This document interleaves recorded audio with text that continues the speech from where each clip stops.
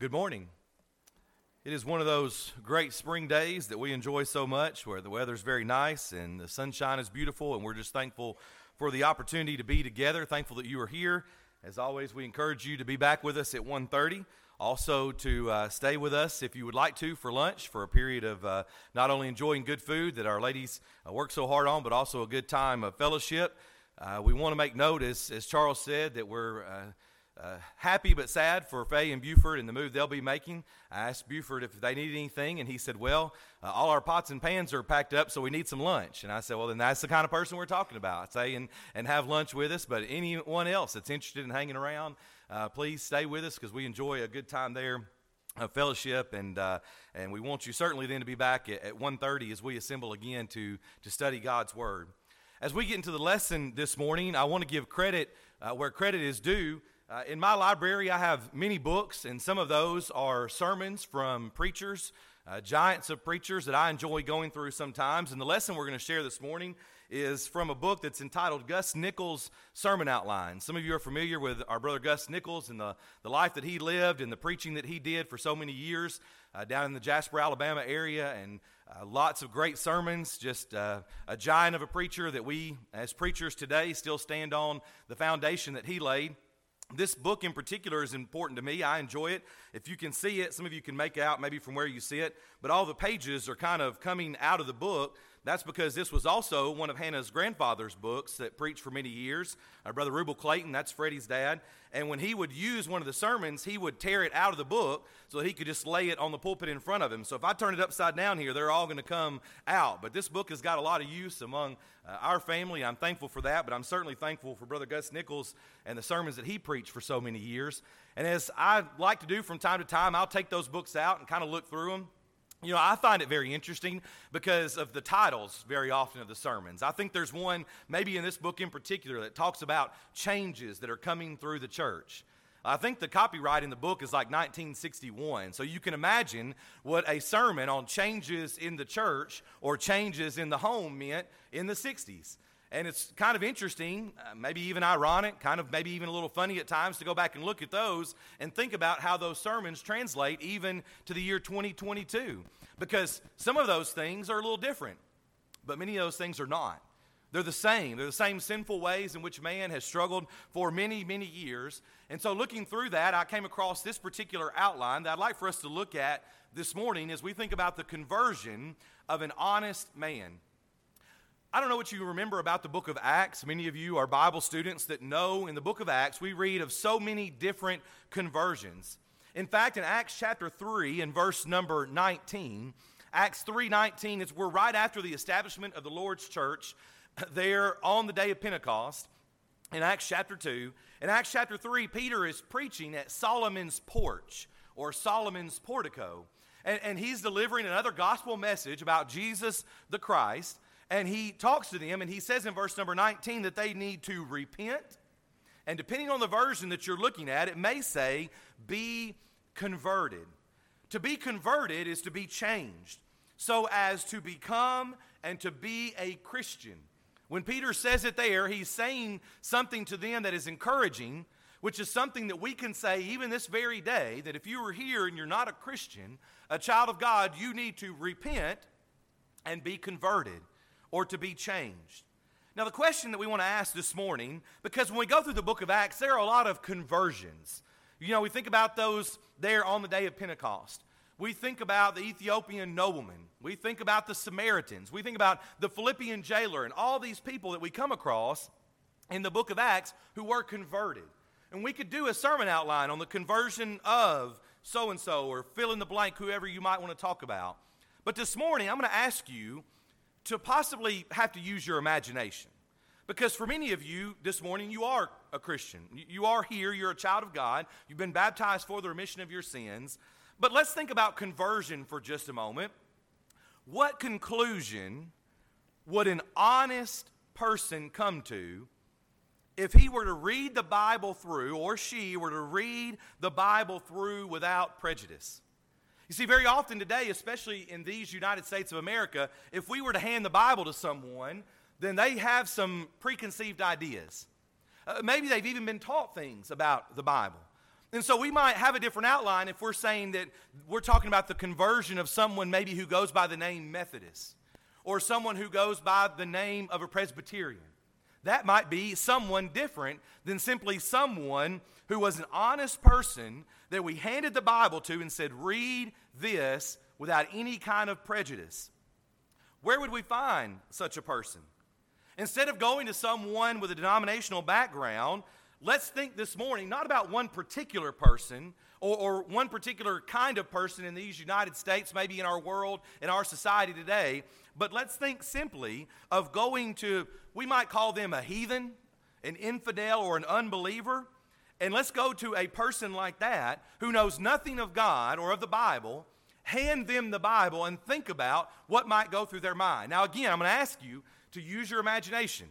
I know you've opened your Bible before. Many of you have become a Christian before. But try to think this morning what it might be like if you were just simply an honest man or woman and someone handed you the Bible, or if you could find someone in those shoes and you were going to try to convert them or change them, but to change them from the sinful ways of the world into a believer in the Almighty God of heaven, and to, of course, as we would say, into a Christian.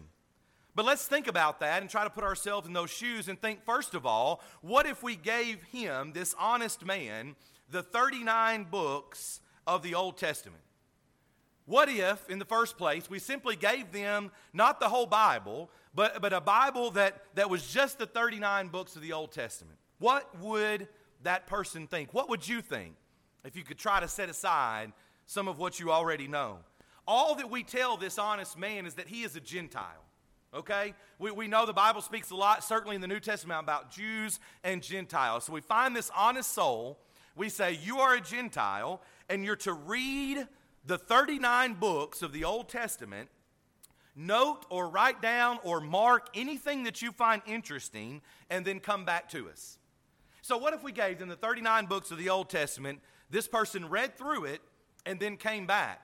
I would think they would note a few things. Number one, they would note that there is a God, right? We think about Genesis chapter 1 and verse number 1. In the beginning, God. An honest person opens the Bible and realizes that there is a God in heaven.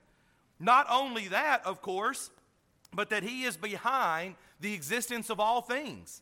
Even so far as chapter 1 and verse number 27, that God created man in his own image. Male and female, he created them. And so we think about that this person might note, well, there's a God.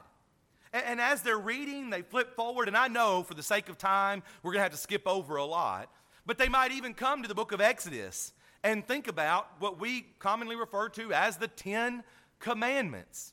They might realize that there is a God who wants his people to follow him. Now, even before we get to Exodus, there are lots of ways in which we would find that out. But of course, a lot of people commonly turn to Exodus 20 and think about the giving of the law, the 10 commandments that are listed there. And so they might say, well, I realize there's this God. He wants people to read what he's told them to do and to follow that, and he's very serious about that. But they might also learn about the trials of life and the trouble of faithfulness. If you read that today, that sounds like a New Testament phrase, right? That sounds like things that we go through. But think about, as we have for a while now in our Book of the Month Club on our Sunday afternoon or Sunday evening sermons, we've talked about the trouble of faithfulness with the children of Israel, right? Whether it's the children of Israel actually in the wilderness or in the book of Joshua that we've talked about here recently, or it's the kings, or it's the judges, or whatever it might be, God's people, even though he wants them to follow him, still have trouble. They still have trials, and they still struggle sometimes with faithfulness. Now, you're going to see a pattern through these points that we're going to make this morning. But when a person who's an honest person, who just simply reads and opens their Bible, they're going to notice some things. And that's just a few of them from the Old Testament. But there's also probably going to be a few questions that come up, right? If they were to be reading, they might have some questions, such as the 7 or so that are listed here. They come to Genesis chapter 12 with Abram or Abraham there, and they say, this seems like there's some promises there. God tells Abraham, in you, in your seed, all the families of the earth shall be blessed. And they might say, well, has that happened yet? And they might even go forward into the book of Isaiah. You'll see the book of Isaiah listed about 4 times there. A great and wondrous book. They might come to chapter 2 and see that it says, now it shall come to pass in the latter days that the mountain of the Lord's house shall be established. And out of Zion shall go forth the law and the word of the Lord from Jerusalem. And they might say, well, it says the Lord's house is going to be established. Has that happened? Well, what about Isaiah chapter 9 and even 7 and over in chapter 5? They might say, well, it talks about this child. And in your Bible, it may have a capital C, child, a proper kind of idea, a proper name. Is that child come? Or what about a virgin birth? You know, that's not possible. I mean, that's right, it's not physically possible, so has that happened? Or what about the one who is to die? They come to Isaiah chapter 53 and they say, boy, that's a pretty powerful description there of someone who has to suffer. Has that occurred yet?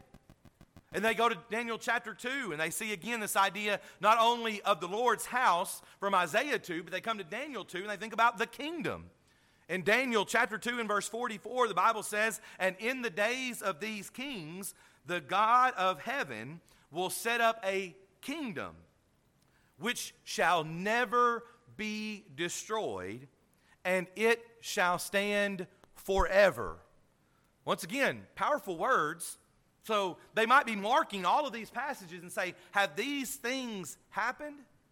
And if you look over in the book of Malachi, chapter 3, and verse number 5, or even chapter 4, and verses 5 and 6, which, by the way, if you're not turning there, are the last 2 verses of the Old Testament as it's recorded for us, they might see or note that this great person that has been discussed has not come as of the close of the Old Testament. Just like we sometimes read a novel and we flip over to the end and maybe for whatever reason the author has left it unknown or they're going to write a sequel that they're already working on and they come to the conclusion and they say, I got a lot more questions here. Some of these things I don't think have happened yet. I mean, that's interesting. Those are some great stories, very interesting stories at times. But what about this child? What about this kingdom? Because it sure looks as if there in Malachi, the speaking of the coming messenger, thinking about John the Baptizer as we know that, who would be coming, and the Son of God who would be coming, they might have these questions to say, I don't know. Seems like they've not come. So they come back to us, this honest person. And again, I know it's hard, but you try to put yourself in their shoes. You've just finished these 39 books, and they come back to you and they say, I've got questions. Say, that's all right. What if we secondly then gave them Matthew, Mark, Luke, and John, what we commonly refer to as the Gospels? We say, okay, thankful that you read that, thankful that you made it that far. I know you have questions, but then let's go further. And we don't give them all the New Testament, but simply what we would commonly refer to as the Gospel according to Matthew, Mark, Luke, and John. Well, then they would note, well, Christ came, right? This honest man would realize that Christ was the one to come.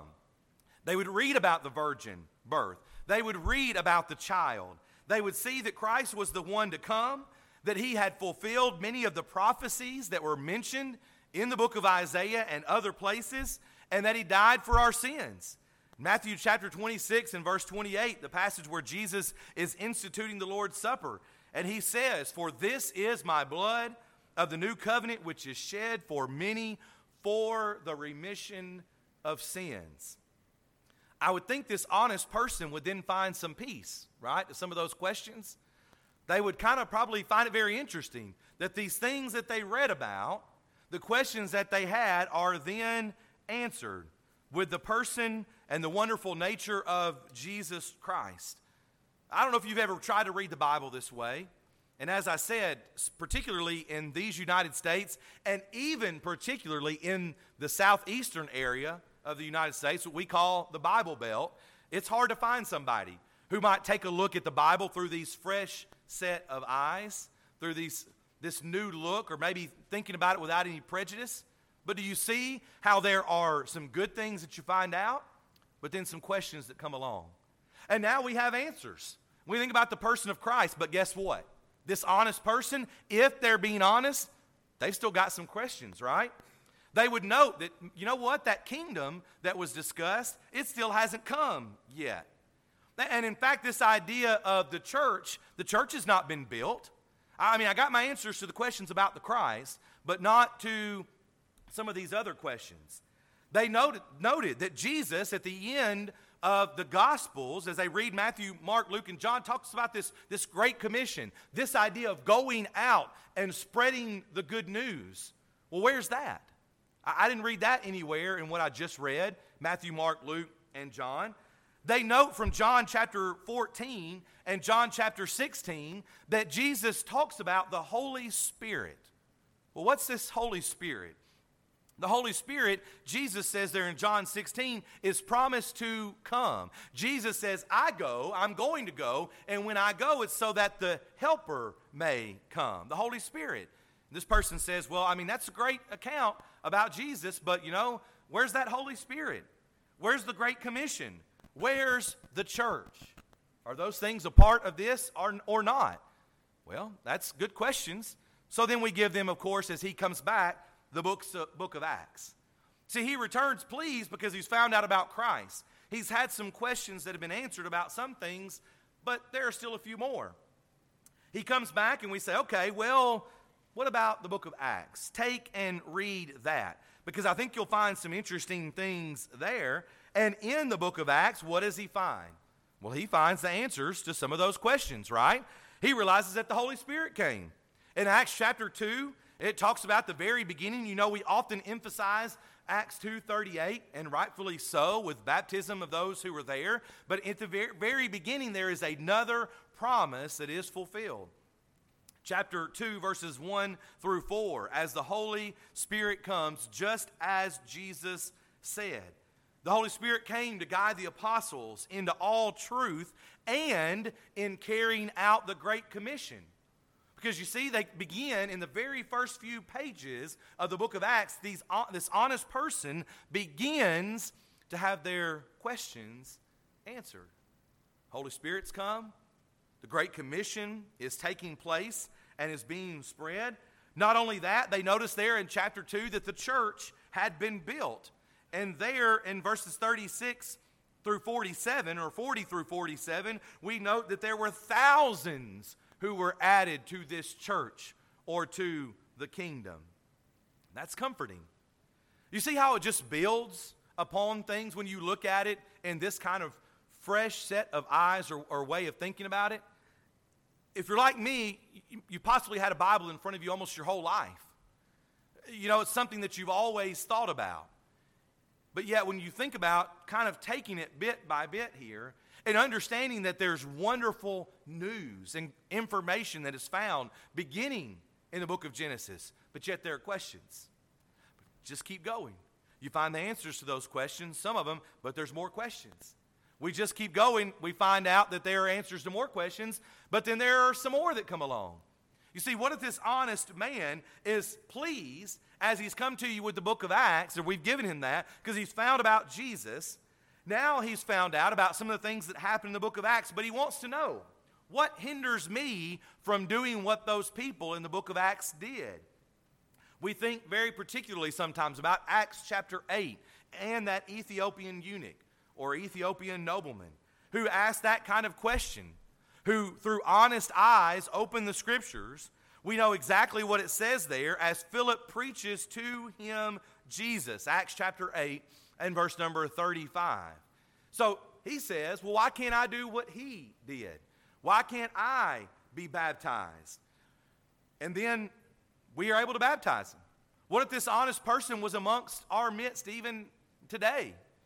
We're able to baptize him or her. We bring them right here to the water. We baptize him for the remission of their sins. They say, okay, I'm thankful, I'm happy, but what now? Still more questions. He wanted to know what he's supposed to be called. He wanted to know where he's supposed to worship. He wanted to know what to call the church to which he had been added. See, there's more questions even as you get through something as great as the book of Acts.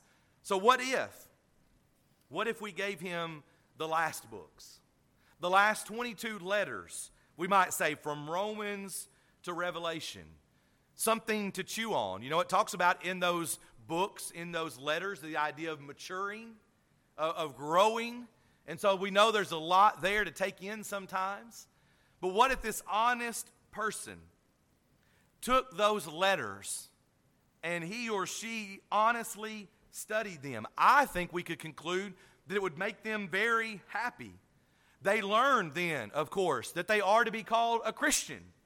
We think about not only Acts chapter 11, the place that we usually kind of refer to it, Acts 11:26, the disciples were first called Christians in Antioch, but also in 1 Peter chapter 4. 1 Peter chapter 4 in verse 16, this name, this idea of Christians is used. So he's very happy because he learns he's supposed to be called a Christian. He learns that congregations, a body of believers, a group of believers is called a church of Christ. Romans chapter 16 and verse 16, the idea that the churches of Christ salute you. You know, no name of any person or person that might have taught him, although guess what? As we're talking about an honest person, no one is exactly teaching him but the Bible.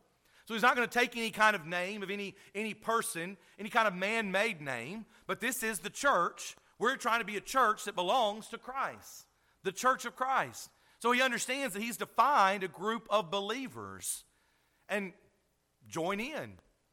If you've been with us on Wednesday night, we've emphasized this now for almost 4 months probably, honing in and really trying to understand the benefits of being a part of the church. Yes, the church in a global kind of sense, but specifically the church in the local kind of sense. That you find a group of believers, hopefully led by elders, hopefully with those who are qualified and can serve as special servants or deacons, but not just those leaders, everyone working together. And this honest person comes back and says that they realize they're supposed to then lead the Christian life, live like a Christian. But not only that, as Brian has led us in such wonderful songs this morning, they think about the home of the soul. They learn of heaven and think about how wonderful it will be to be able to join in the singing and the praise of God one day in heaven. The conversion of an honest person, an honest man. Have you ever considered going through the Bible that way? If you're like me, it was never presented in that kind of simple way. Because from the time that I can remember, I was sitting in a pew, I was listening to sermons, I was in Bible class, I was learning stories, and we don't usually look at it from a person maybe who has never thought about these things. We were raised in an area where everyone, it seemed like, attended church somewhere, so to speak.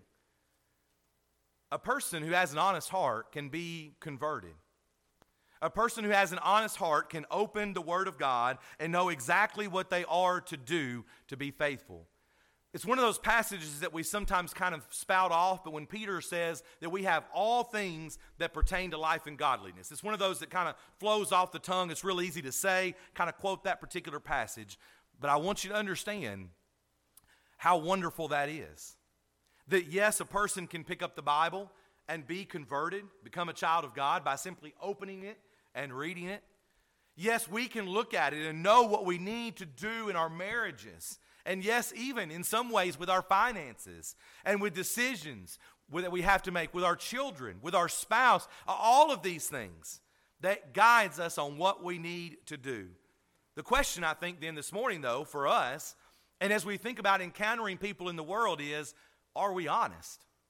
Are we honest enough to simply open it and read it and obey it? Because it's a struggle. It's a struggle when what we want to do contradicts with what God has told us to do. It's a struggle when one of our family members wants to do something against what God has told us to do. And we have to make a decision, it feels like, whether we're going to stick with the truth or whether we're going to sort of maybe just kind of soften it some so that a family member or a friend feels better about whatever it is that they're doing, even if it is a sinful thing. See, the key to this is you don't have to be an Ethiopian nobleman. You don't have to be a Philippian jailer. You don't have to be there on the day of Pentecost. You simply have to be honest. Open the Word of God and read what it has to say.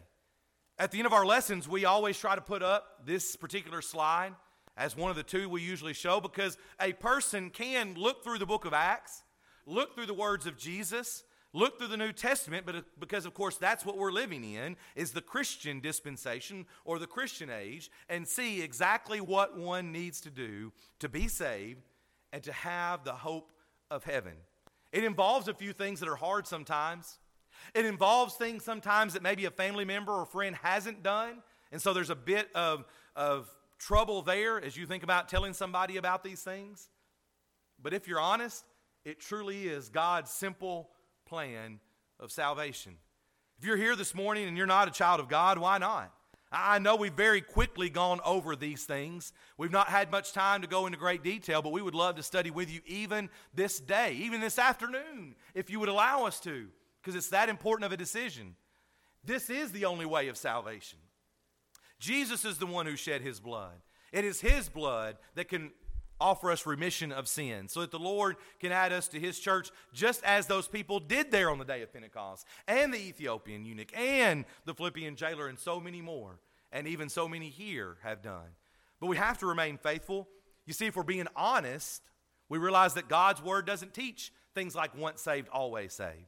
It doesn't teach things that just make us feel better, that all we've got to do is get wet one time in the baptistry and that's it. We have to remain faithful. And by remaining faithful, we mean walking in the light. We mean following the Word of God, sticking close to this pattern, reading it at all times as often as we can. If we're being honest, sometimes we do that. And if we're being honest, sometimes we struggle with that. And the possibility exists, even in a crowd such as this today, that someone is here who is a child of God who has struggled to remain faithful. Maybe you need to come to the front here in just a moment as we're about to sing this song. One of our elders would love to receive you and pray with you. You can confess your sins in a public way. Maybe it's because it's a public sin. Maybe you would just like the prayers of the church here to encourage you. We're thankful for God's second law of pardon, as we sometimes call it, because you know what? God didn't say simply be baptized and that's it. He says if you're baptized and you mess up, that's okay. As long as you have opportunity here, breath and life on this earth, you can repent of your sins and pray. Have you ever noticed that? Acts chapter 8, verse 22. It actually takes place right before that Ethiopian nobleman. It's a wonderful passage that tells us what we need to do to be saved, just as he did, and what we can do when we struggle to remain faithful. We can repent and pray. We're thankful for honest hearts. I'm thankful that many of you had an honest heart to become a Christian this morning, but maybe you've struggled. Maybe you need to come back to him. We're thankful that God has given us his word from the Old Testament, building upon that the Gospels, the life of Christ, building upon that the church in its infancy in the book of Acts, and building upon that the letters of so many men who would tell us what we need to do. All we simply have to do is be honest and be obedient. Would you do those things? Even now as we stand together and as we sing.